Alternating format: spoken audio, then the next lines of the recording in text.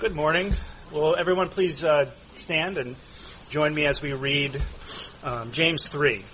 And this is the Word of God. Do not many of you become teachers, my brothers, knowing that we will receive a stricter judgment, for we all stumble in many ways. If anyone does not stumble in what he says, he is a perfect man, able to bridle the entire body as well. Now if we put the bits into the horses' mouths, so that they will obey us, we direct their entire body as well.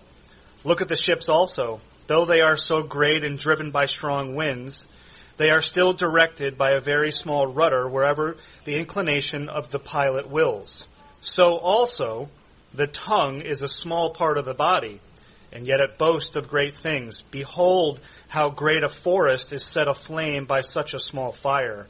And the tongue is a fire, the very world of unrighteousness. The tongue is set among our members as that which defiles the entire body, and sets on fire the course of our existence, and is set on fire by hell. For every kind of beast and birds, of reptiles and creatures of the sea is tamed, and has been tamed by mankind. But no one can tame the tongue. It is a restless evil and full of deadly poison.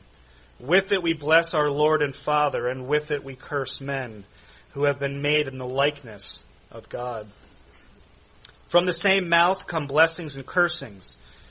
My brothers, these things ought not to be so. Does a fountain pour forth from the same opening fresh and bitter water? Can a fig tree, my brothers, produce olives, or a vine produce figs?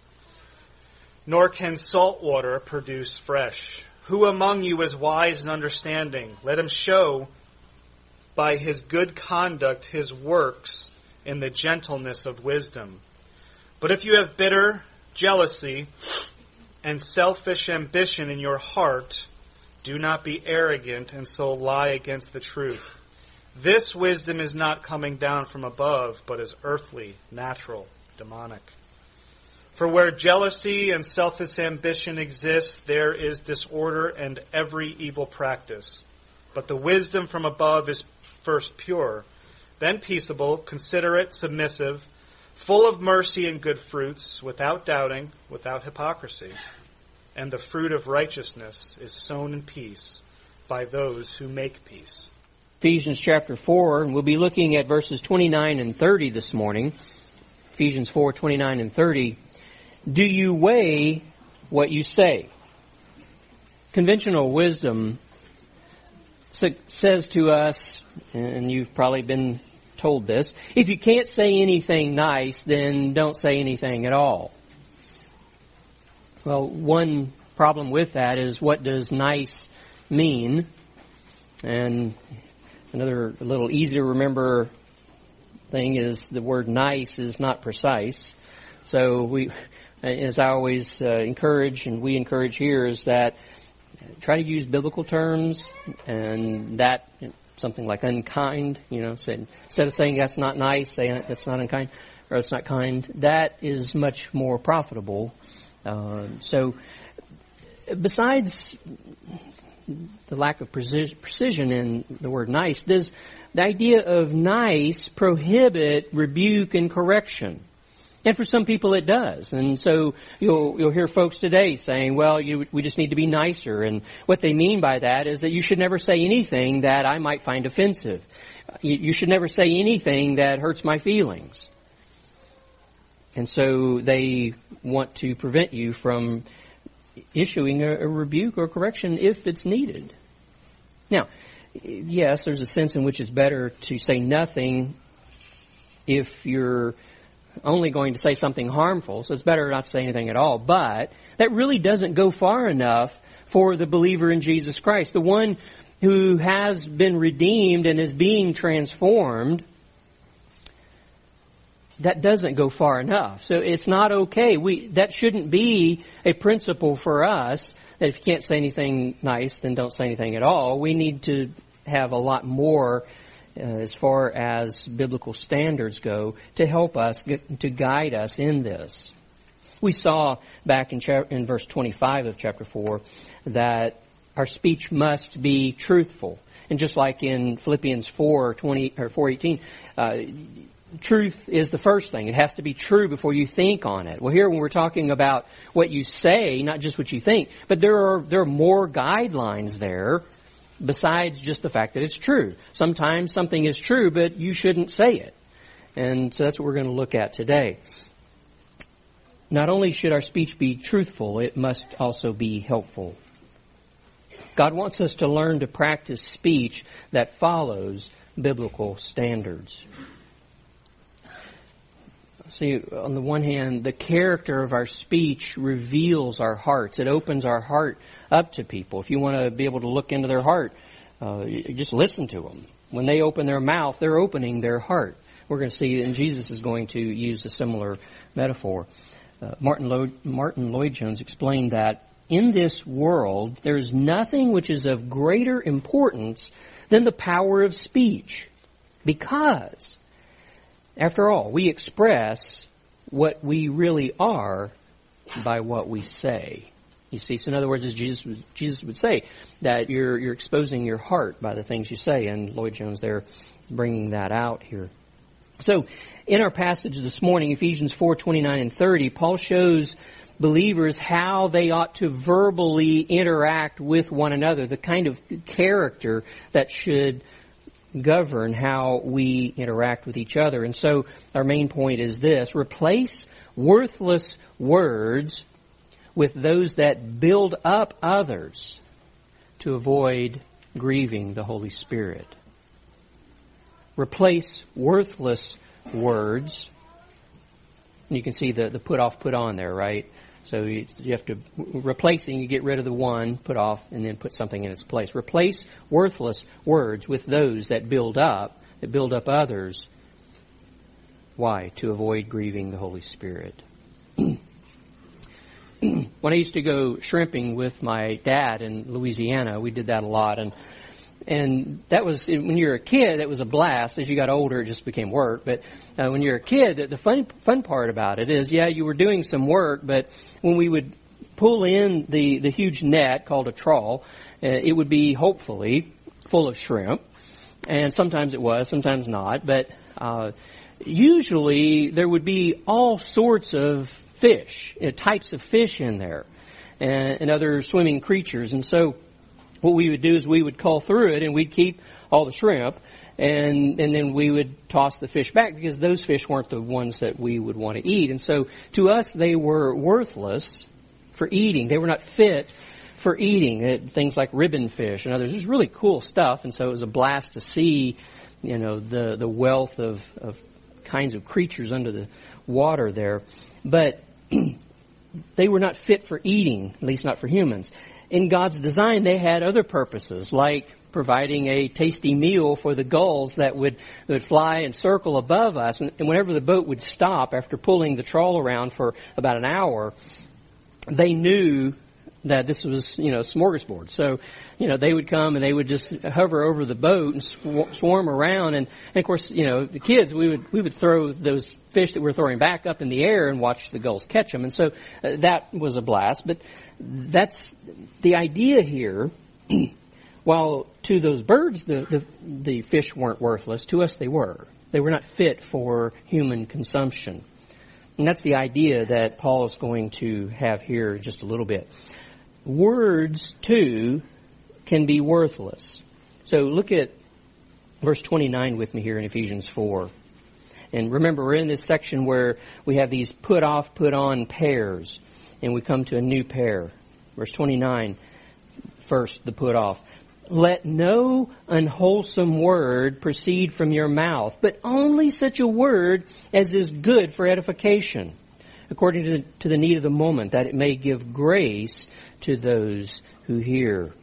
So as we break this down and unpack this, first we say this: restrain harmful and unproductive speech. Restrain harmful and unproductive speech. Paul prohibits us from uttering what he calls unwholesome words. Something was unwholesome. This has a lot of range to it, this word.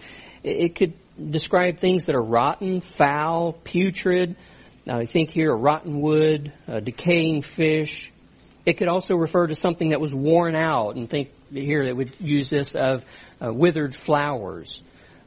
Useless, things that are useless, things that are worthless. And so, like with my shrimping illustration, Jesus used this word when he was talking about in Matthew 13, how fishermen, and of course, we read the Gospels and there's a lot of scenes with fishermen in there. And so this was something they were very familiar with. And so when they would pull in their net and they would go through and they'd cull through the fish. And Jesus talked about, they would get rid of the ones that were worthless. Okay? That doesn't mean that they were somehow, evil necessarily. They just weren't good for human consumption. And that's all he means by that. But he's, using that as an illustration for another point. But still the idea is, it helps us understand what worthless can mean. And so it can be things that are harmful, but also of no use for the situation, if you will. So the kinds of words that we're to restrain, they range from harmful words to those that are worthless. Hurtful words can be like dishonest, unkind, vulgar, corrupting words, words that tear people down. It includes filthy talk, but Paul's going to get to that later in chapter 5, so we'll comment more on that then. You see, sometimes it's the same word. It's not that, okay, let's go through the dictionary and mark the words we may never say. That's not the point. Because the same word can be used in the right situation for good. So the same word might be a word of correction in one situation, whereas in another situation it is just tearing down. Okay? And so we have to think about what our words are doing. Or think about, you're at home getting ready for church and, your wife or daughter is stressing out over, how they look. And I'm not being sexist because most of us guys really don't care, and it shows, I know. All right? But then you see that and you offer a word of encouragement. Say, you really look nice. Okay, well that helps, right? But when you come to church, then maybe you say that to someone because you're trying to flatter them. Maybe you're trying to manipulate them to like you or something like that. So, you see, the same kinds of words can be useful in one situation and not useful or even harmful in another situation. Worthless words, what Paul's talking about here, are useless for building people up. So it could be the same word, but in this situation, if it doesn't build people up, then it is considered worthless. Okay? Paul forbids us from letting such speech proceed from our mouth. This is a command. This is not a suggestion. It is a command. We need to stop using worthless words in our speech. And it's a present tense command, so we need to keep on restraining it. In other words, you keep on putting this restraint over your mouth and not letting those kinds of words come out. Restrain the harmful and worthless speech. And what he's talking about here is each and every word is to be tested. And you say, well, yeah, you're going overboard there, John. Well, Jesus said, he warned in Matthew 15:11 that whatever comes out of a person's mouth is what defiles them. Okay, so it's not what you eat that defiles you, it's what comes out of your mouth that defiles you, those words. So, weigh what you say. And, you may be thinking, wow, that sounds like an awful lot of work. I mean, everything I'm going to say, I have to weigh that? Yes. But the encouraging thing is, God has given us this ability of habit. Okay? So as you work on it, it'll become habit so that you don't have to think about every single word that you're going to say, because over time it becomes a godly habit. You see, and what is habitual in it is your heart's desire. You see, so over time, and think about it,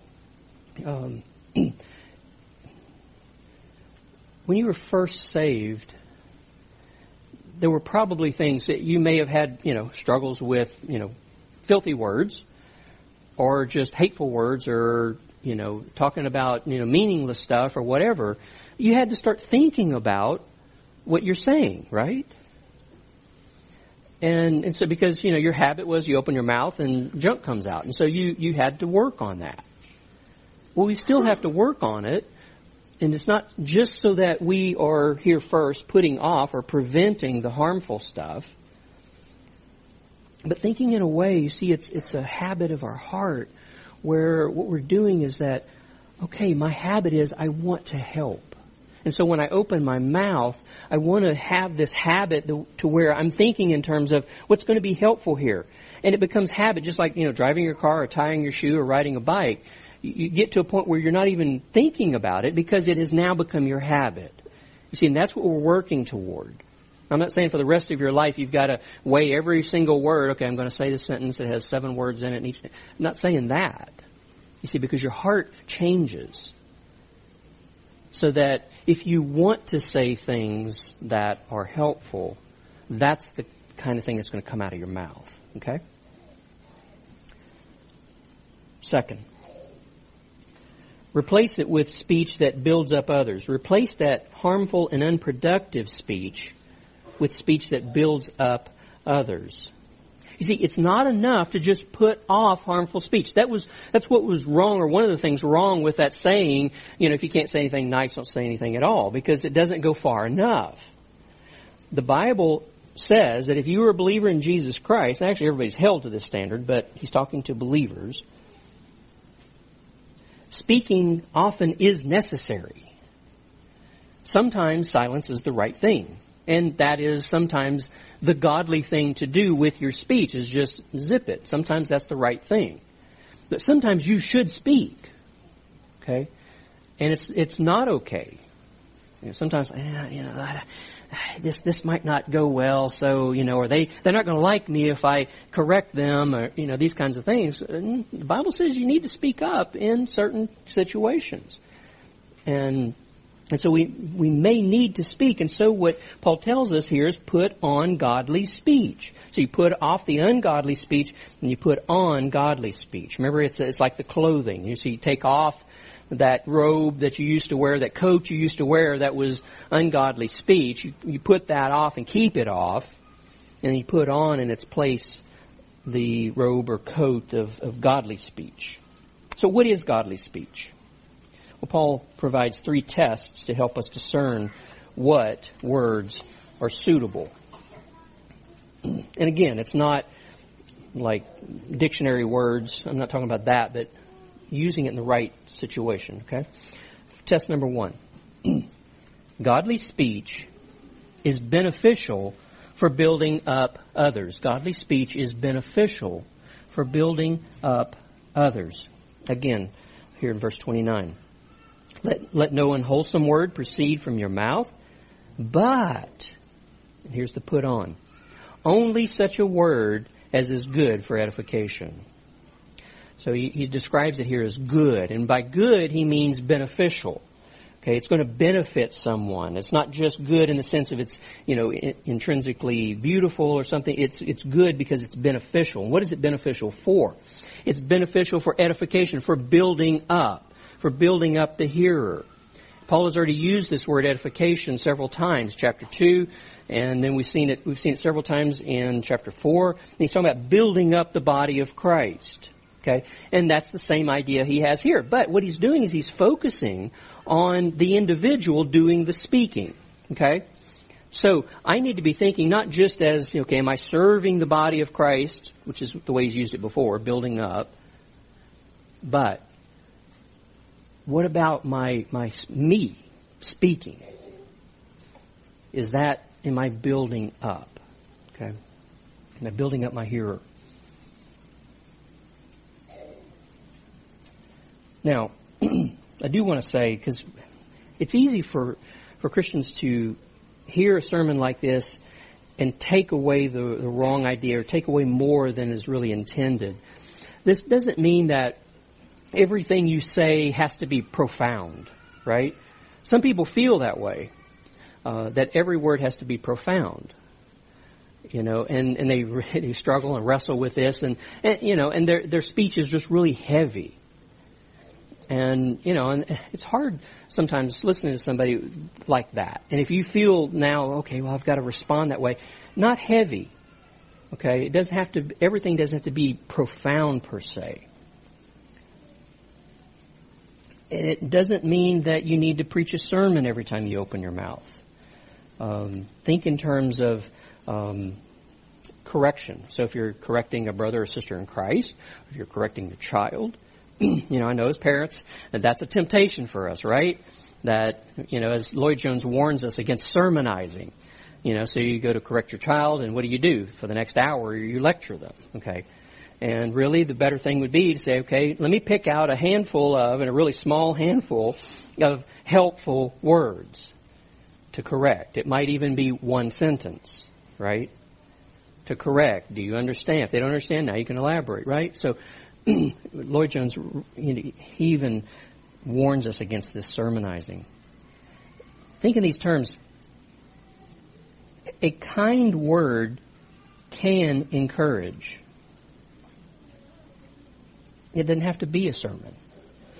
Humor can brighten a heavy heart. The point is your speech typically helpful? The things that you say, are you developing a habit so that when you do talk, it's helpful? Okay, so maybe it is something you say to cheer someone that's sad, or to encourage someone, sometimes to correct. Is it typically helpful? Okay, so that's test number 1. Godly speech is beneficial for building up others. Verse 29 again. This word is good for edification according to the need, and the translators here supply of the moment, but it's not in the Greek. According to the need. So test number 2, godly speech fits the occasion. Godly speech fits the occasion. So you choose your words according to the need. Solomon taught in Proverbs 25:11, like apples of gold in settings of silver is a word spoken in right circumstances. Like apples of gold in settings of silver is a word spoken in right circumstances. So according to the need. Need here is talking about, in this situation, something essential is missing. So what you're to do in your words is to supply what's lacking. How do you do that? You choose speech according to that need. Do they need encouragement? Do they need correction? Do they need comfort? Do they need instruction? Okay? So what we are to do is think about what is the need and then make our words match that need. If somebody needs encouragement or comfort, correction might not be the right thing right now. Okay? And so maybe correction is needed, but not right now. Okay? See, so we need to focus on, okay, they need to be encouraged first. And then we correct. Maybe later.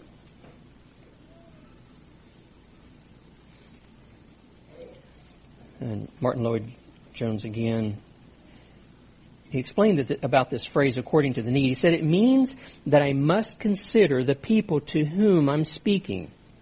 I must make an assessment of them.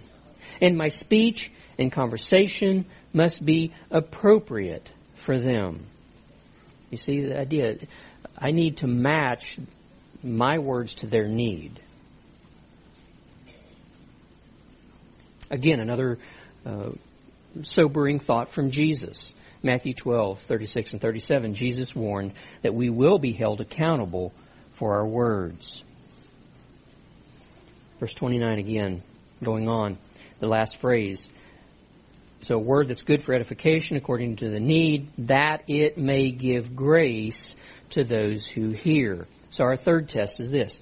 Godly speech gives grace to the hearer. So godly speech is beneficial for building up others. It fits the occasion. And now it gives grace to the hearer. This is our purpose in this. This is what we hope to accomplish here.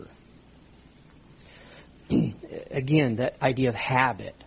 our speech becomes purposeful. Okay? I'm not saying you can never small talk. I'm going to talk about that in a minute. But our speech generally has to be purposeful. You know, I know it's easy for us sometimes to just open our mouth and just let it roll. You know, and usually that's the worst thing, right? And be purposeful with what we say. Think about what you're going to say. And I don't mean, you take an hour to weigh it and all that, but you can have a grid. Like, is this really helpful? Do I need to say this? Sometimes, I'll find myself, heading down a certain path with what I'm saying, and, as I'm kind of weighing it, I'm like, I need to cut this off right here, and, okay, let's go another direction, because it wasn't really helpful. Okay?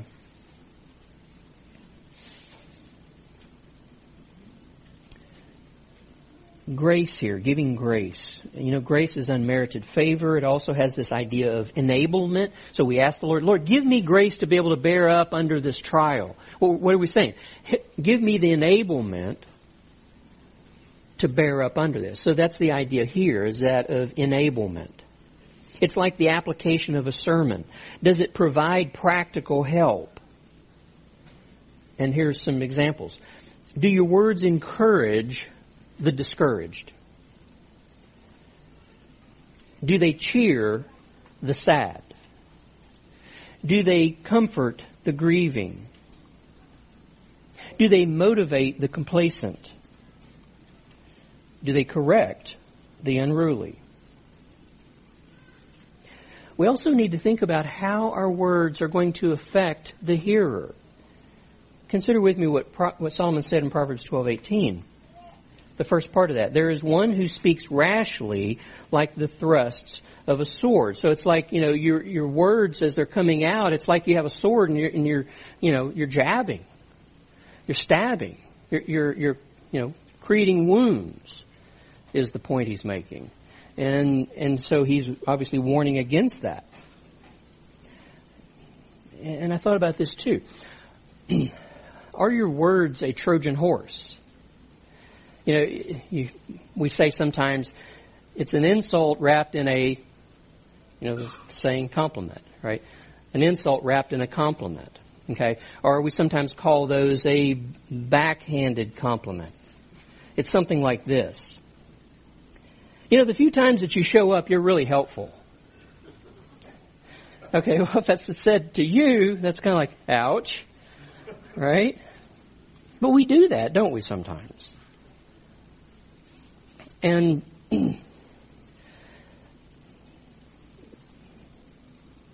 I think why we often do that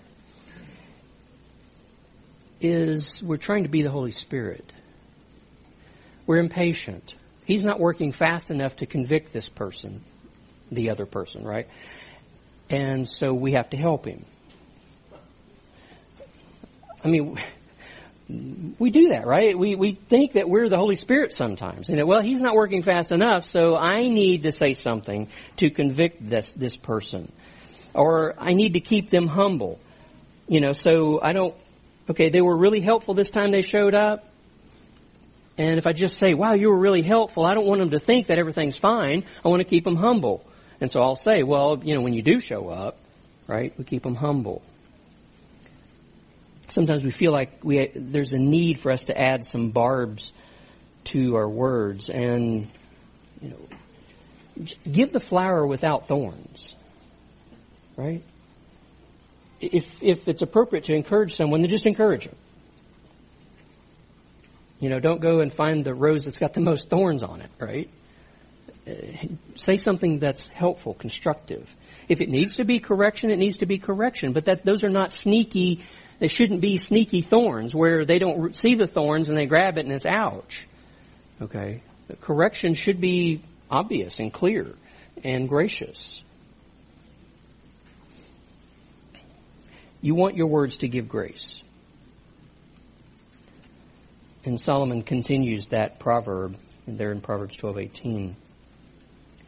The contrast to the one that thrusts with a sword creating wounds.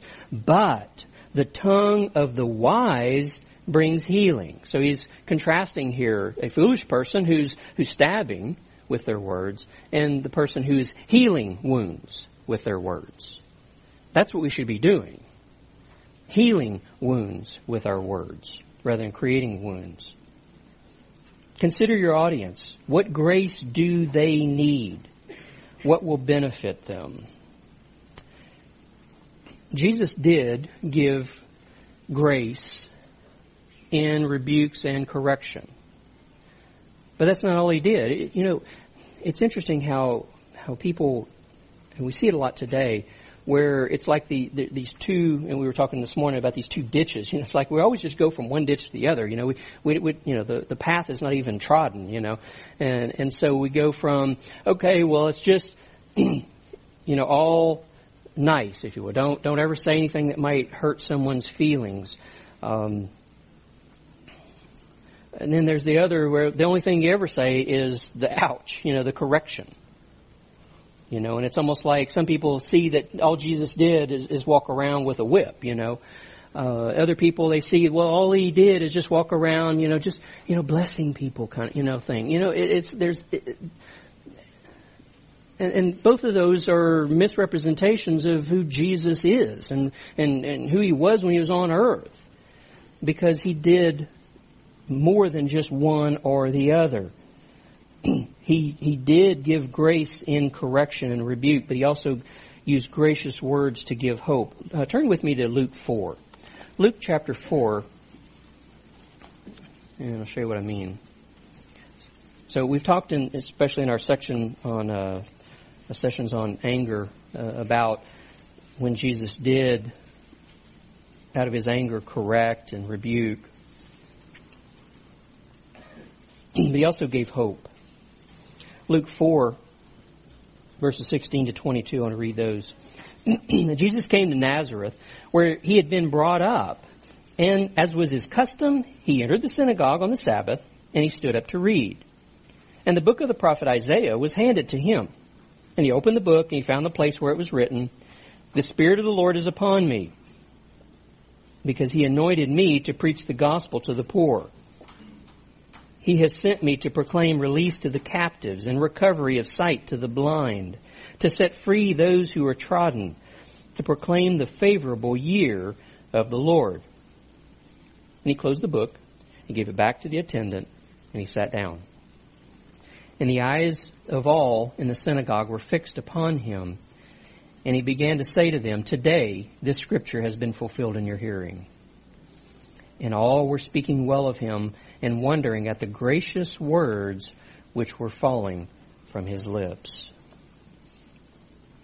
They needed to hear that Messiah had come. They needed hope. They needed to know that the long-awaited Messiah has come. And for his advent, first coming,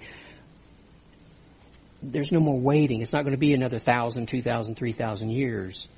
It has come. And he was telling them, basically, the Messiah has come. And I'm the Messiah. He gave them hope. You see? So yes, he corrected when he needed to. He rebuked when he needed to. But he gave, he had these gracious words based on what people needed to hear. So whether correction or comfort, he gave grace. Now, we saw back in verse 25, as I said earlier, that the first test, if you will, of our words needs to be that they have to be true, right? They have to be truthful.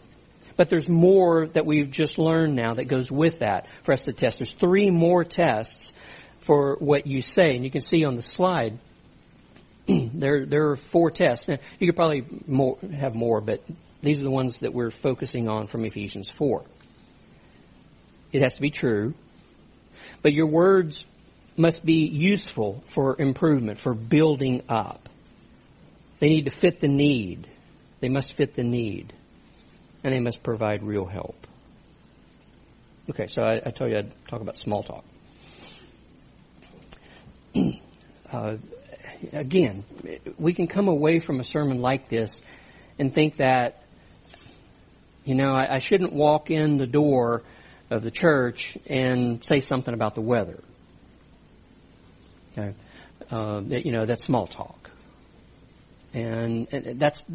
No, small talk has its place. Because what we're talking about here is it useful? Because small talk can be useful to initiate a conversation. And I was telling Connie about this. I remembered a church that we used to go to years ago. Our very first time there, this dear lady came up to us, and first thing out of her mouth was, "Do you believe in the doctrines of grace?" And it's like, well, fortunately I knew what she was talking about, and yes, I already, did believe in the doctrines of grace, that is God's sovereign grace. But I thought that was kind of odd for that to be the first thing out of her mouth. And she hadn't even met us yet. Didn't even know her name yet, And a dear sweet lady, but small talk would have been I was eager to have that conversation, with them. So I was okay, but most people would probably be put off by that. Like, I don't even know what you're talking about, and, nice to meet you too, But it can be useful to initiate a conversation. It can be useful to disarm an awkward situation. Sometimes just, again, kind of easing into it. There's nothing wrong with small talk in that. Or as a bridge to get to know someone. Okay, so you ask them, well, so what do you do? Are you from around here? Things like those are useful questions. They're not deep spiritual questions with deep spiritual answers. But it's a bridge to as you're working to get to know them. And maybe in that conversation, maybe in another conversation later, you go a little deeper. So, you may ask them, okay, so what church tradition did you grow up with? Grow up in, and that kind of thing. And you get a little deeper and deeper.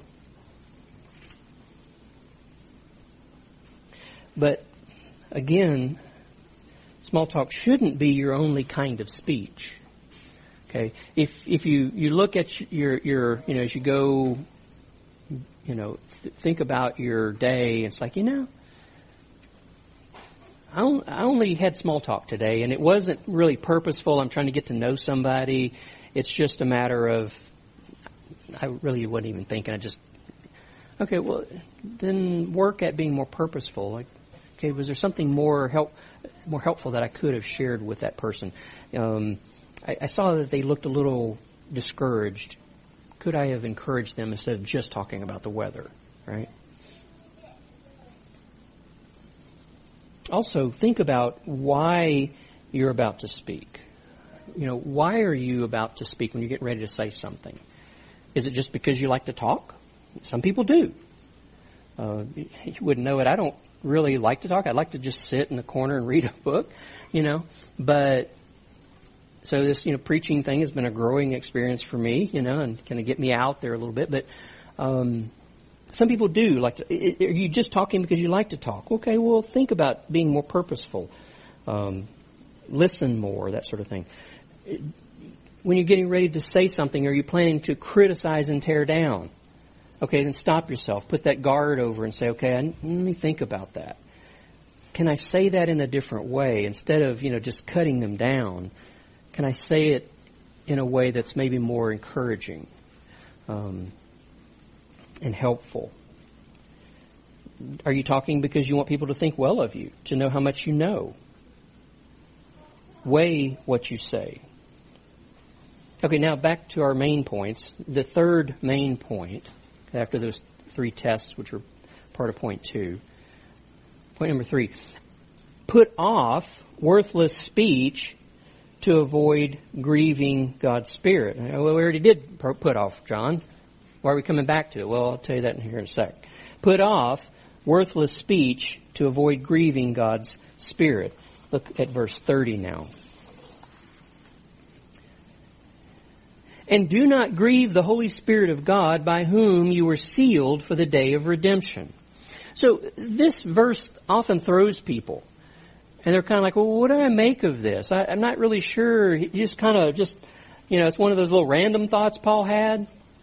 So he's dictating this letter and he just has a random thought. Is that what this is? And some people say, well, maybe this is another put off, put on, but there's no put on there. It's just a put off. And well, that's solved easily. by the very first word in the verse, and. He's tying it to verse 29. So verse 30 is actually part 2 of the put off. So he does put off, no unwholesome speech, right? Put on that which is helpful. And now put off number 2, don't grieve the Holy Spirit. Okay, so you see, when he's talking about grieving the Holy Spirit here, it has to do with our speech. What he's saying with this command, stop grieving the Holy Spirit when you use your worthless words. Stop grieving Him. In other words, stop with those words because you grieve Him. You see, He is holy, so unholy words grieve Him. He is the Spirit who indwells us, so when we harm others with our words, it grieves Him. He is God, so words which don't match His character, they grieve Him. And something very important that we glean from this in our systematic theology. Okay, if the Holy Spirit can grieve, can sorrow, what does that say about Him? And I'm kind of giving it away by using the pronoun Him and not it. Is the Holy Spirit just a force, kind of Star Wars-like? An inanimate something? No. The Holy Spirit is a person. Only persons grieve. Okay, a force doesn't grieve. It can't. The Holy Spirit is a person. And what's fascinating is, this often gets overlooked, but the Old Testament even considers the Holy Spirit a person. When Israel rebelled against God, Isaiah 63:10 says, they grieved His Holy Spirit. So even there, we don't have to wait to the New Testament to know. Now, I know they had trouble understanding that because, the Lord is one God. Okay, they had a hard time. Okay, what do we do with Father, Son, Holy Spirit? And the New Testament helps us with that, but it's there. Worthless words grieve God's Spirit. Now, you may wonder, okay, got that. But why does he talk about the sealing of the Spirit and the day of redemption here? What does that have to do with any of this that we're talking about? Okay, let's talk about sealing. When you trusted in Jesus, God sealed you with His Holy Spirit. And we looked at this earlier in chapter 1, where we look back into ancient times, and so different things like a letter, for example. Remember, they wrote their letters on parchment or something. They would a scroll and they roll it up, and then they would seal it and then send it off. Okay. In other words, it showed that this is from me. I'm the one. I own this letter. I sealed it with my seal. I'm sending it to you, and it came from me, right? So you were not sealed with wax. You were sealed with God's Spirit. That seal shows that you belong to God. That's the one thing we brought out there in chapter 1. The seal of the Holy Spirit applied to you shows that you belong to God. You and I do. But it also, as some seals, like when they would seal the tomb, it was to keep it secure. You're also kept secure. So the Holy Spirit not only marks you out that you belong to God, but also you're being kept secure, as he says here, unto the day of redemption. That is, until that day. You're being kept secure because in that day you won't need security because you'll be with God forever and ever. By nature you'll be secure. What does he mean by this idea of redemption and the day of redemption? Again, when you were saved, not only were you sealed, but you were redeemed. Okay, we talked about that too earlier.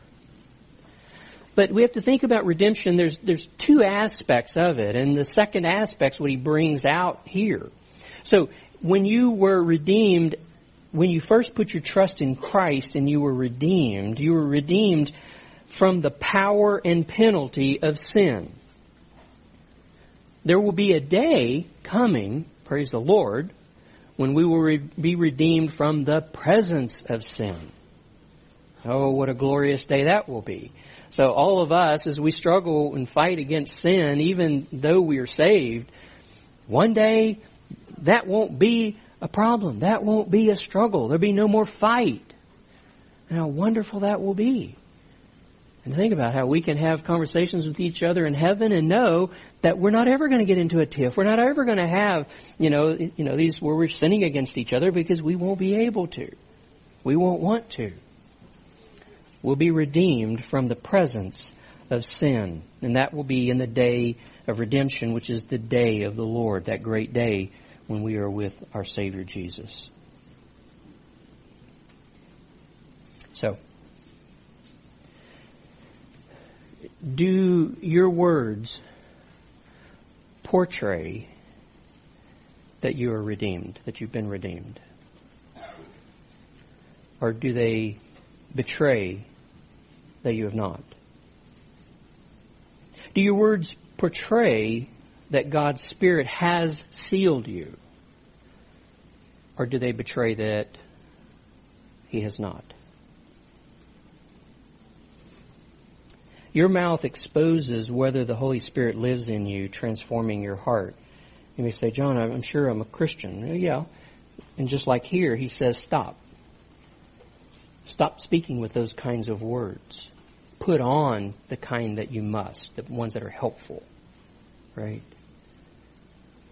And so it's not just whether you say it.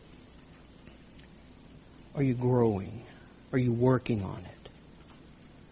Is the Spirit of God convicting you through this text of Scripture to do something about it? Jesus explained this for us. He said, the mouth speaks out of that which fills the heart.